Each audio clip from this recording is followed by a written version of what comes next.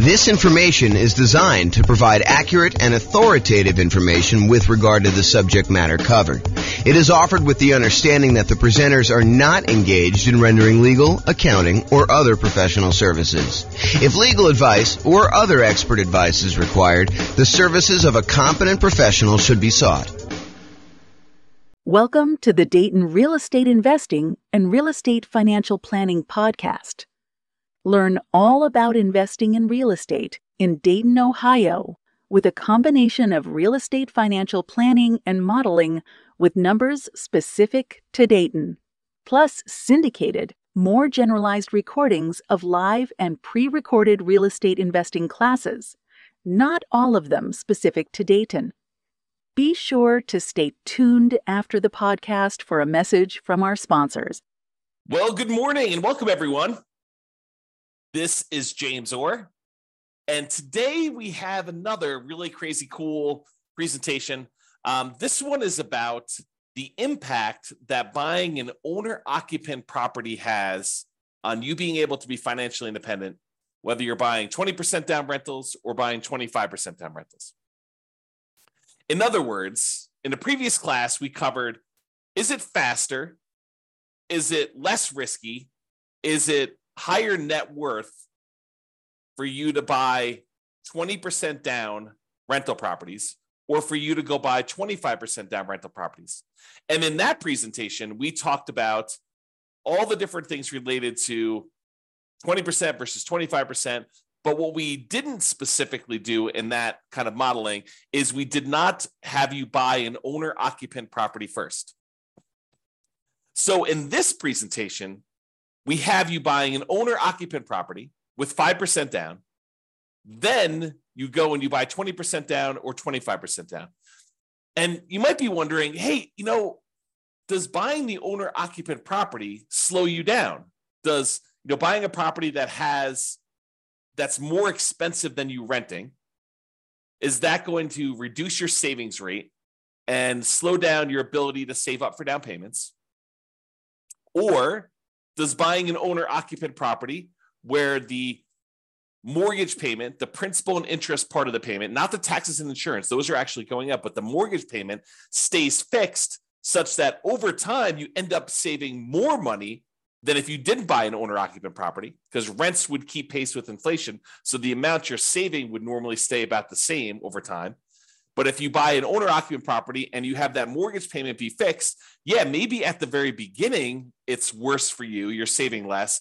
But because the principal and interest part of the payment does not change, that remains static.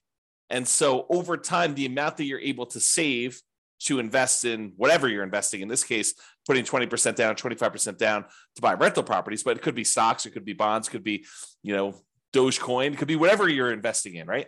Because you'll end up having more to save if you buy this owner-occupant property as time goes on, because you fix in your cost of living expense, part of your cost of living. There's still some that's going up, the taxes and the insurance and the maintenance and all that other stuff on the property, but the mortgage payment is fixed.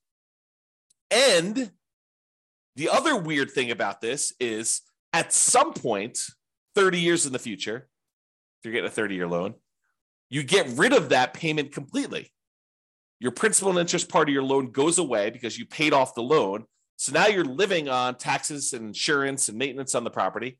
So if you thought before you paid off the property, you needed, let's say, $10,000 a month in order to be financially independent, you needed your passive income from all of your assets to produce $10,000 a month in order for you to be financially independent and cover all of your living expenses, including your housing. But now, let's say, just for argument's sake, $2,000 a month of that no longer needs to happen because you no longer have a mortgage payment. So now you only need $8,000 a month to be financially independent. Well, that's super interesting, because if you were at $9,000 a month in passive income, by paying off your mortgage, you instantly become financially independent. And so whenever you pay off that mortgage, if you were really close to being financially independent, it may be you're there, or maybe that you're really, really close to doing it. So all of these things impact whether you're going to be better off buying an owner-occupant property and putting 20% down, or buying an owner-occupant property and putting 25% down. So what we're going to do today is we're going to look at the difference between putting 20% down and buying rental properties or putting 25% down buying rental properties, but only after we bought a single owner-occupant property first. In other classes, we will compare directly head-to-head, buying an owner-occupant and then buying 20% down rentals to buying no owner-occupant and buying 20% down rentals. But today we're going to actually do, in both cases, you're buying the owner-occupant property, and now you're buying either 20% down rentals or 25% down rentals. We're going to see which one of those is going to be faster to financial independence for you, which one is going to be higher net worth for you, and which one will be less risky. So that's what the kind of presentation is about today. So hope you're as excited as I am. Let's begin. So I modeled this in order to tell you which one is better. I modeled this for over 300 US cities.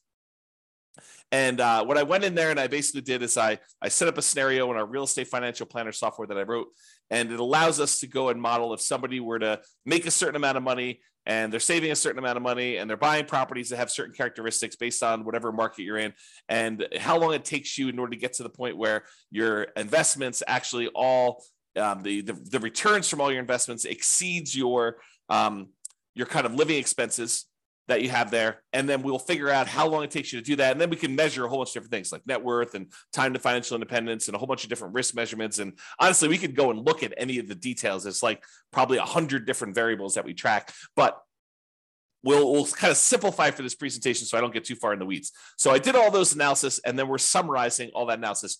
You can and probably should drill into the individual city that you're considering doing this in so you can get more details. Okay, so here's the comparison. In both scenarios, whether you're buying 20% down or 25% down, you're buying an owner-occupant property with a 5% down payment to start with, and you're voluntarily paying private mortgage insurance. And if you remember, private mortgage insurance is an insurance that you pay in order to protect the lender because you didn't put 20% down.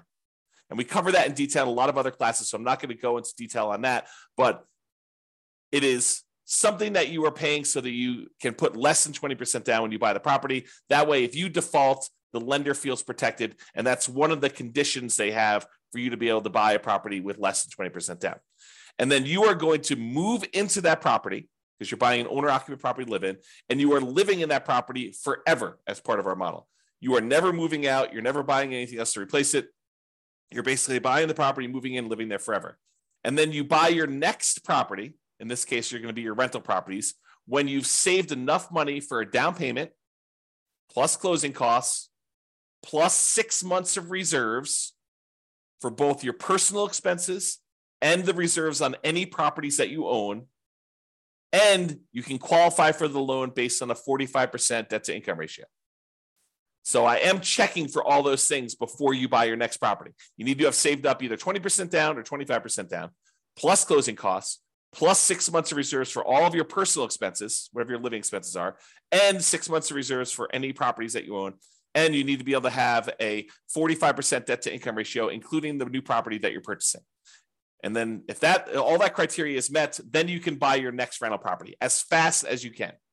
And some of them are going to be faster than others because in some markets, the cash flow is better and it actually helps you qualify faster with that debt to income ratio. And some of them, the cash flow is worse and it slows you down from being able to qualify for that 45% debt to income ratio. You need to wait until your properties actually cash flow a little bit better before you can qualify for the loan. Okay. And we're buying up to 10 properties total. One of them you're going to be living in, and up to 9 rental properties. So that's the criteria we're going to do. With the 20% down kind of situation, all those scenarios, you're saving up until you have 20% down to buy a non-owner occupant, an investment property, and you're going to put a renter in the property, and you're going to repeat that until you have 10 properties total, 9 of them are rentals. For the 25% down, very similarly, you're going to save up until you can buy 25% down non-owner occupant properties, and you put a renter in the property, and you repeat that until you have 10 properties with 9 rentals in that situation. And realize that when you put 25% down, cash flow tends to be better. Why? Because you get a slightly better interest rate when you put more down. When you go from 20 to 25%, there's a bump, an improvement in your interest rate that you're getting from the lender.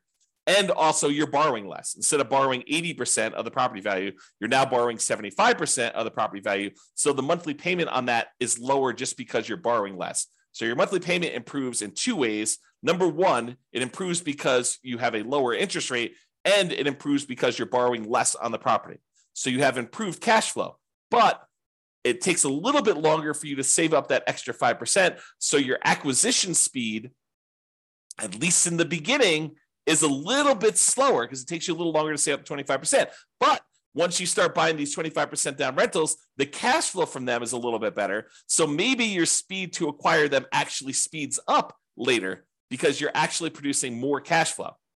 And in a future class, this is not this class, but in a future class, I'm going to show you the comparison between buying properties with 20% down or buying properties with 25% down versus actually saving up and paying 100%, buying the properties for all cash. You may think that that's going to take forever. It's going to be so much slower than putting 20% down or putting 25% down because you're able to acquire the properties quicker and then you've got the asset growing and all this other stuff. If you go and you wait until you buy the property free and clear, it takes so much longer to do that. You may not buy a property for 15 or 20 years or whatever it is. Yes, but then once you buy the property, the cash flow on it is amazing because it's free and clear. And so that actually has a much more significant impact than I think a lot of people would think. And the speed difference between 20% down, 25% down, and buying a property free and clear is not what most people think it is. That's all I'll say for now. Realize that's coming soon. Okay. If you want to drill down and look at the charts that I'm going to present here, you can go to that URL on the screen there. I'll put it in the show notes if we're publishing this to the podcast, so you can click on it and you can see the difference between 20% and 25% down for the ones we're doing today. And by the way, a lot of the ones that I'm going to do in the future are already up. I tend to make them in advance. This is not like I make them and then present them, all on the same day. So realize that if you want to jump ahead and see some of the other comparisons we have, you can go drill down into those. You can even drill down to the individual city. All right, pause for a drink. All right, so because we're measuring how quickly people are achieving financial independence, I thought I should probably tell you what my definition of financial independence is. So financial independence is when your assets exceed the expenses you have for that particular person. So, excuse me, if someone is making whatever it is, and the amount they make varies by city, because in order for you to qualify for a house in one city might be more or less than qualifying for a house in another city. So I do take that into account. I basically set your income to be such that you can afford about a median price house in that marketplace. But then it also means that you need to overcome that higher income. You need to replace that higher income. So you're handicapped. You do make more money so you can actually buy the houses quicker, but then you're also handicapped because you need to make that much more in order to be considered financially independent. Okay, so what does that mean to be financially independent? You need to have income coming in from these 5 sources exceed your minimum expenses. Okay. Number 1 is net positive cash flow from rental properties. You take all of the income from all your rentals. Mostly it's rent, although it could be things like laundry or anything like that. If you've got multifamily, any income you have it, minus all of your expenses, including your vacancy, your principal and interest on your mortgage payment, any taxes, any PMI you have, any insurance, property insurance, any maintenance, any management of the property. So you take all the income minus all the expenses, your net positive cash flow, that counts towards you being financially independent. Plus, any money that you've got sitting on the sideline, whether it's waiting to be a down payment, or you've acquired all your rental properties, now you're just taking all the money and investing it in whatever you're doing, in this case, probably stocks, taking all your money that you have on the side times this safe withdrawal rate. So they talk about the Trinity study being a 4% safe withdrawal rate rule. We'll cover that in future classes. I'm not going to go into it in detail now. But if you had $1 million, you said I could take 4% out safely per year, that's what you believe is true, then you have about $40,000 per year contributing towards you being financially independent using those numbers. Plus 3 sources of passive income: Social Security, which we didn't model here, annuities, which we didn't model here, or any pensions, which we didn't model here. So if you have those 3, those would also contribute to you being financially independent. In this particular case, we didn't model any of those because we just didn't. Okay. All right. So here are my assumptions. Each city modeling uses their median home price and estimated rents on those properties. So we did not apply any of the 88 strategies we have to improve cash flow. And so we're really handicapping ourselves because we didn't pick a great property to begin with, nor did we actually apply all these different strategies that we have to improve cash flow, different ways to kind of minimize our expenses on the properties and different ways we have to maximize the income we're getting at properties. We didn't do any of those. So this is sort of like a baseline. If you went into this market and you were not great at real estate investing, you just sort of bought a median type property and you kind of got what the estimated rent would be for those. That's sort of what we did there. If you go dig in and you see my modeling and you're like, hey, James, the modeling you did for this city, your assumptions are a little bit off. Go ahead and reach out to me. I will go ahead and update those. I will rerun it, and then it will update all the charts and stuff like that. Doesn't update the presentation, but it'll update all the charts on the website and make those accurate for everyone in the future, okay? Now, continue on with the assumptions. The job income does vary based on the city so that they can afford a property in the marketplace. If I said everybody earns $5,000, then people in California would never buy a house, because they would never be able to qualify for debt to income based on the home prices there, okay? But someone in, I don't know, one of the lower cost cities, probably in the South, those tend to be a little bit less expensive in general. Those guys may be able to do this whole model on $5,000 a month or $6,000 a month or whatever their numbers happen to be. I do it such that they can qualify for a typical property in that marketplace, a median price property in that marketplace when they do that.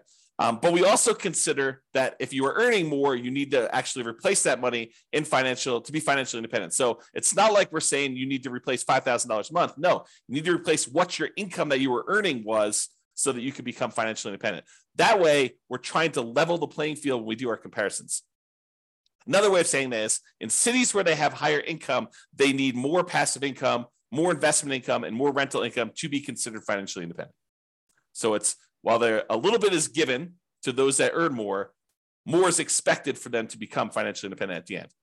And another assumption, we start with just enough in down payments to buy a 5% down owner-occupant property based on wherever they are. So it's 5% of whatever the prices of properties are there with closing costs. So we estimated 7% of the price of properties in their marketplace to kind of give them a little bit of buffer there.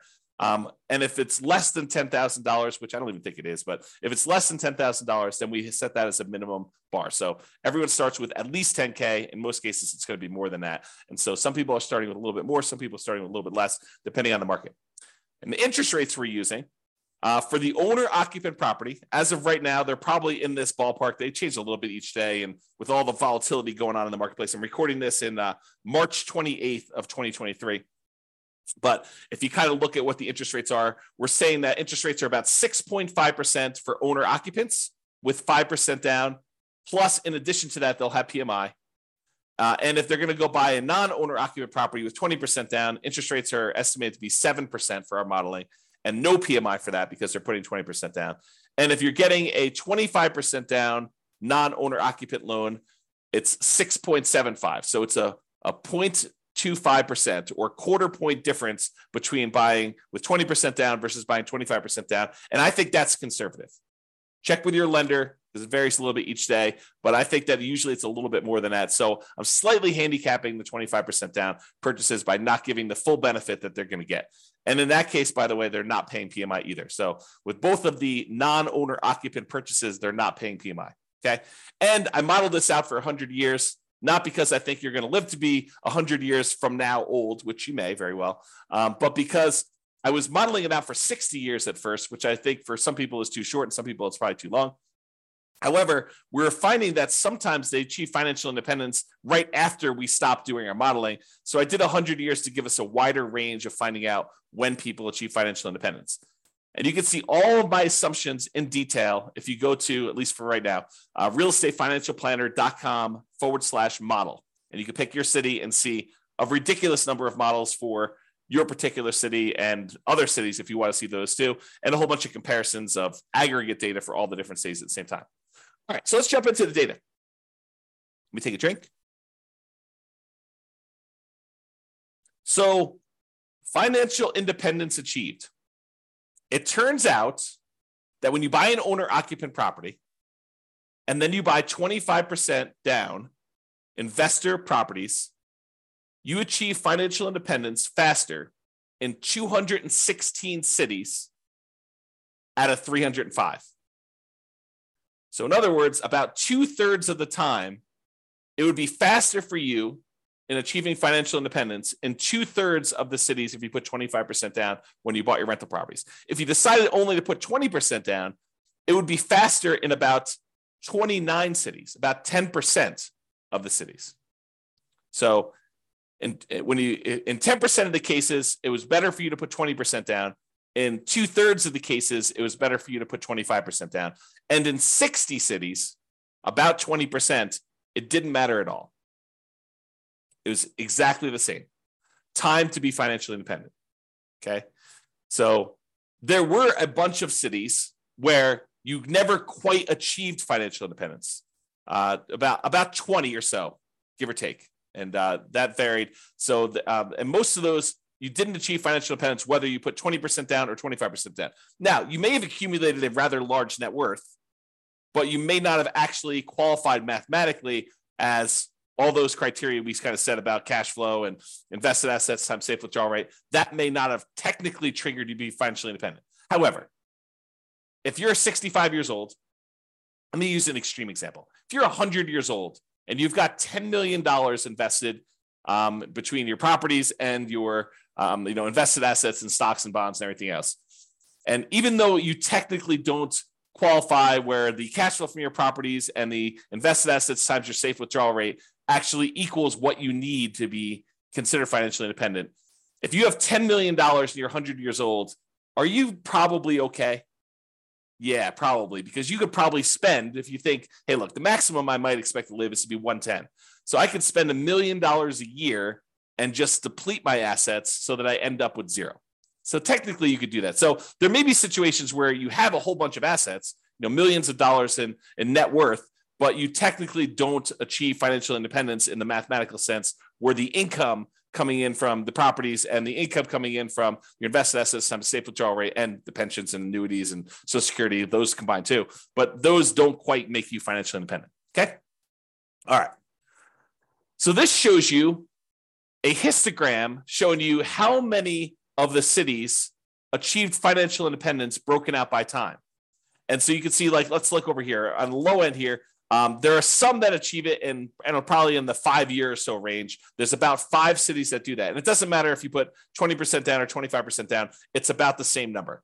The same thing here with this kind of up here when you're in the 8-year rule, kind of like in that general period of time. And then about 10 years, looks like there are some properties where if you put 20% down, you achieve financial independence a little faster compared to 25% down.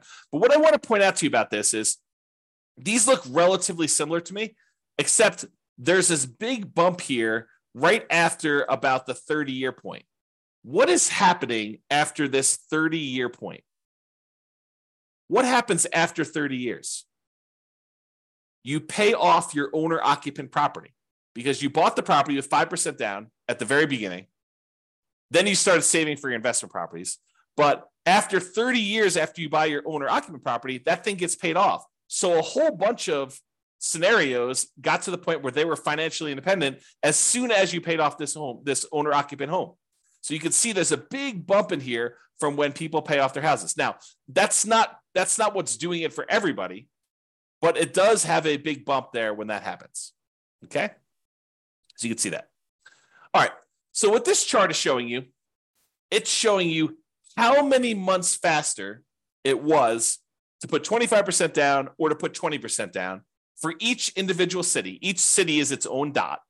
The green ones show where it was better to put 25% down by this number of months, however many months it is away from this zero line. So like this one right here is about 25 months. So it's 25 months faster for this particular city than putting 20% down. So it's about 2 years faster or so for this particular city if you put 25% versus putting 20% down.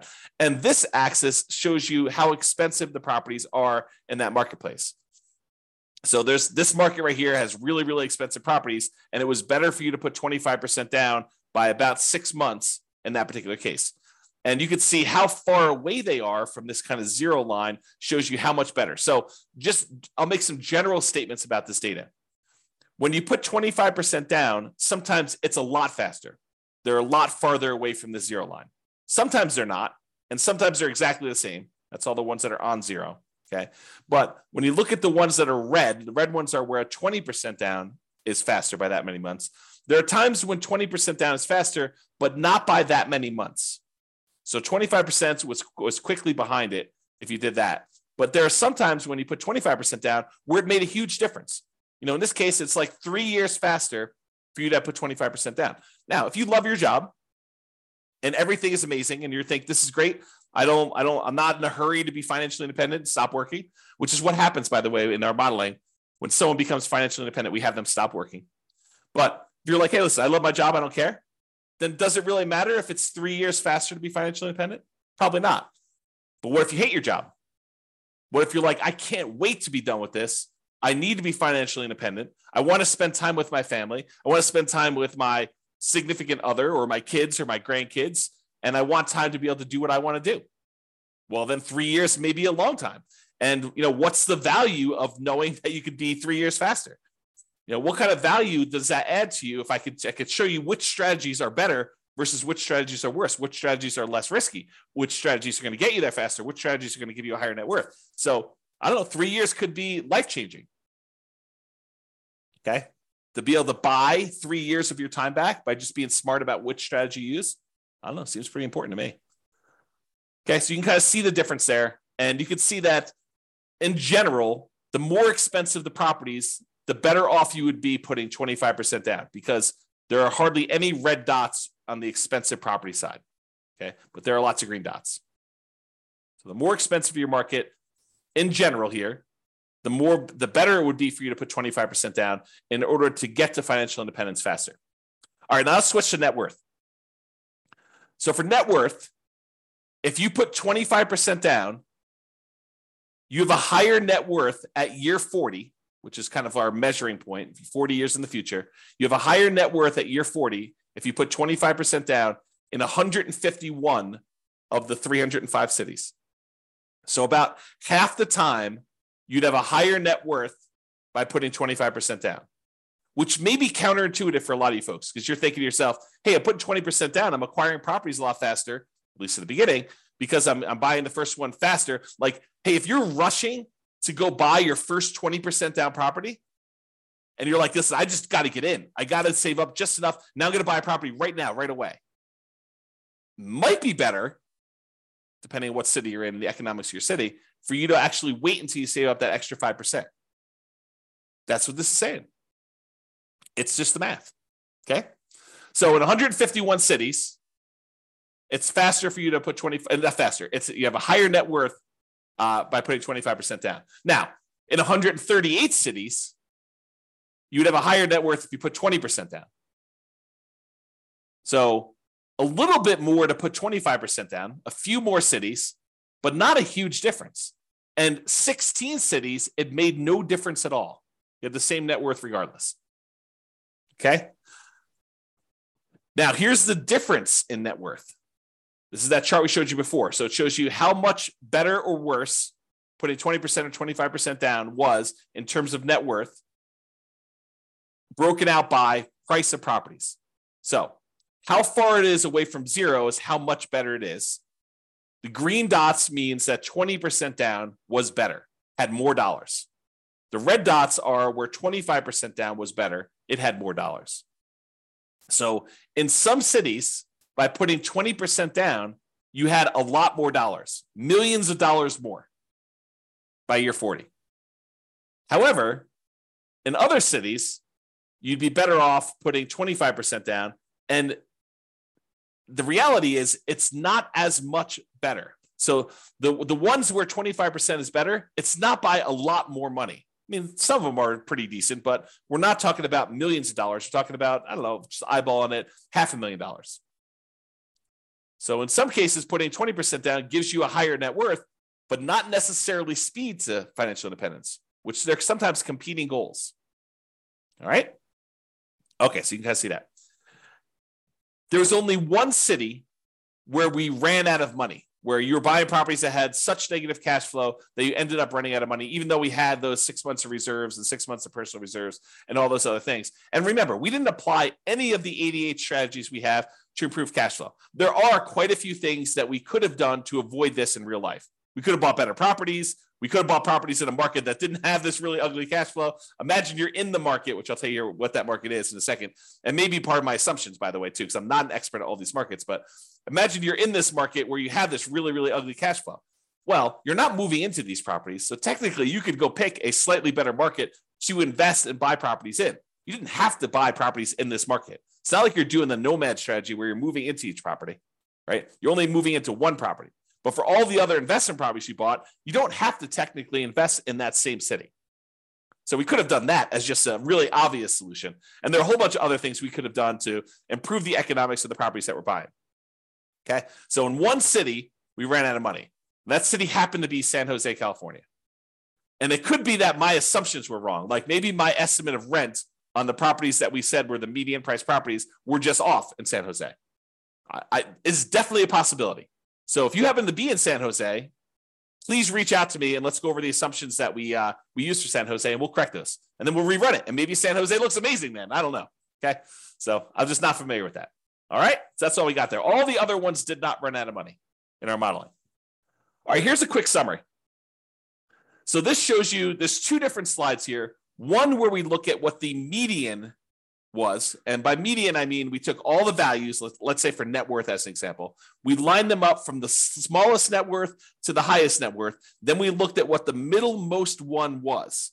And we told you what the median, the middlemost number was for net worth. And so, for example, with 20% down, the median, the middlemost net worth was just about $8.9 million. But the median net worth when you put 25% down was about $9.023 million, or a little bit more, about $100,000, $116,000 difference. Not a big difference, in my opinion. It's about 1.3% different, with 25% being a little bit higher on median net worth. Now, I did median, but I also do average. Average is where you add up all of them and you divide by the number that you have, and so you get an average. Okay, and so the average net worth is about 11.9 million versus 11.8 million. Again, about $134,000 difference. Again, about 1.1%. So not a significant difference there in net worth. But in both cases, I'm sorry, in the case of median, 25% down is a little bit better. In the case of average, 20% down is a little bit better. So depending on whether you're looking at the median case or the average case, depends on which one would have been better for you, 20% or 25%. But honestly, they're only like 1% off. And that's not that big of a difference. And in addition to that, this is a net worth 40 years in the future. So it's in like inflated dollars. You think about that, right? Like think about 40 years ago, what the cost of things were. They were a lot cheaper than they are today. And so if you look 40 years in the future, things are a lot more expensive. If you want to kind of adjust back to today's dollars, the really rough rule of thumb is about 1/3 of that value is what it would feel like in today's dollars. So it's like almost having a $3 million net worth on median, or whatever that is, $4 million on average. Okay, really rough math. Okay, so number of properties that were short on median, basically none were short because there was only that one that was. You're typically buying 10 properties in both cases, no matter which one you do. However, the time to be financially independent is about 492 months if you put 25% down versus 509 months, a little slower if you put 20% down, which means that on median, the middlemost one had about a 17-month difference. It was about 3.3% faster for you to put 25% down than for you to put 20% down.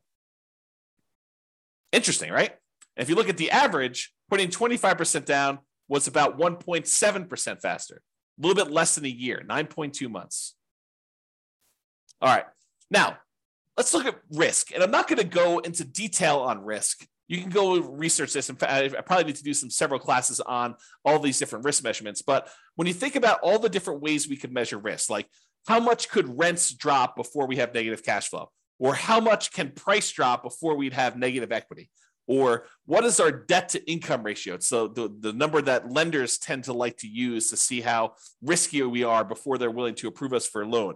Or how much debt do we have to the amount of net worth we have, or how much debt do we have to how liquid we are, how much money we have sitting in cash somewhere, or how many months of reserves we have. We talk sometimes about having 6 months of reserves or 12 months of reserves. Well, sometimes you can have lots and lots of months of reserves if you have a large bank account balance, like 700 months of reserves. Okay.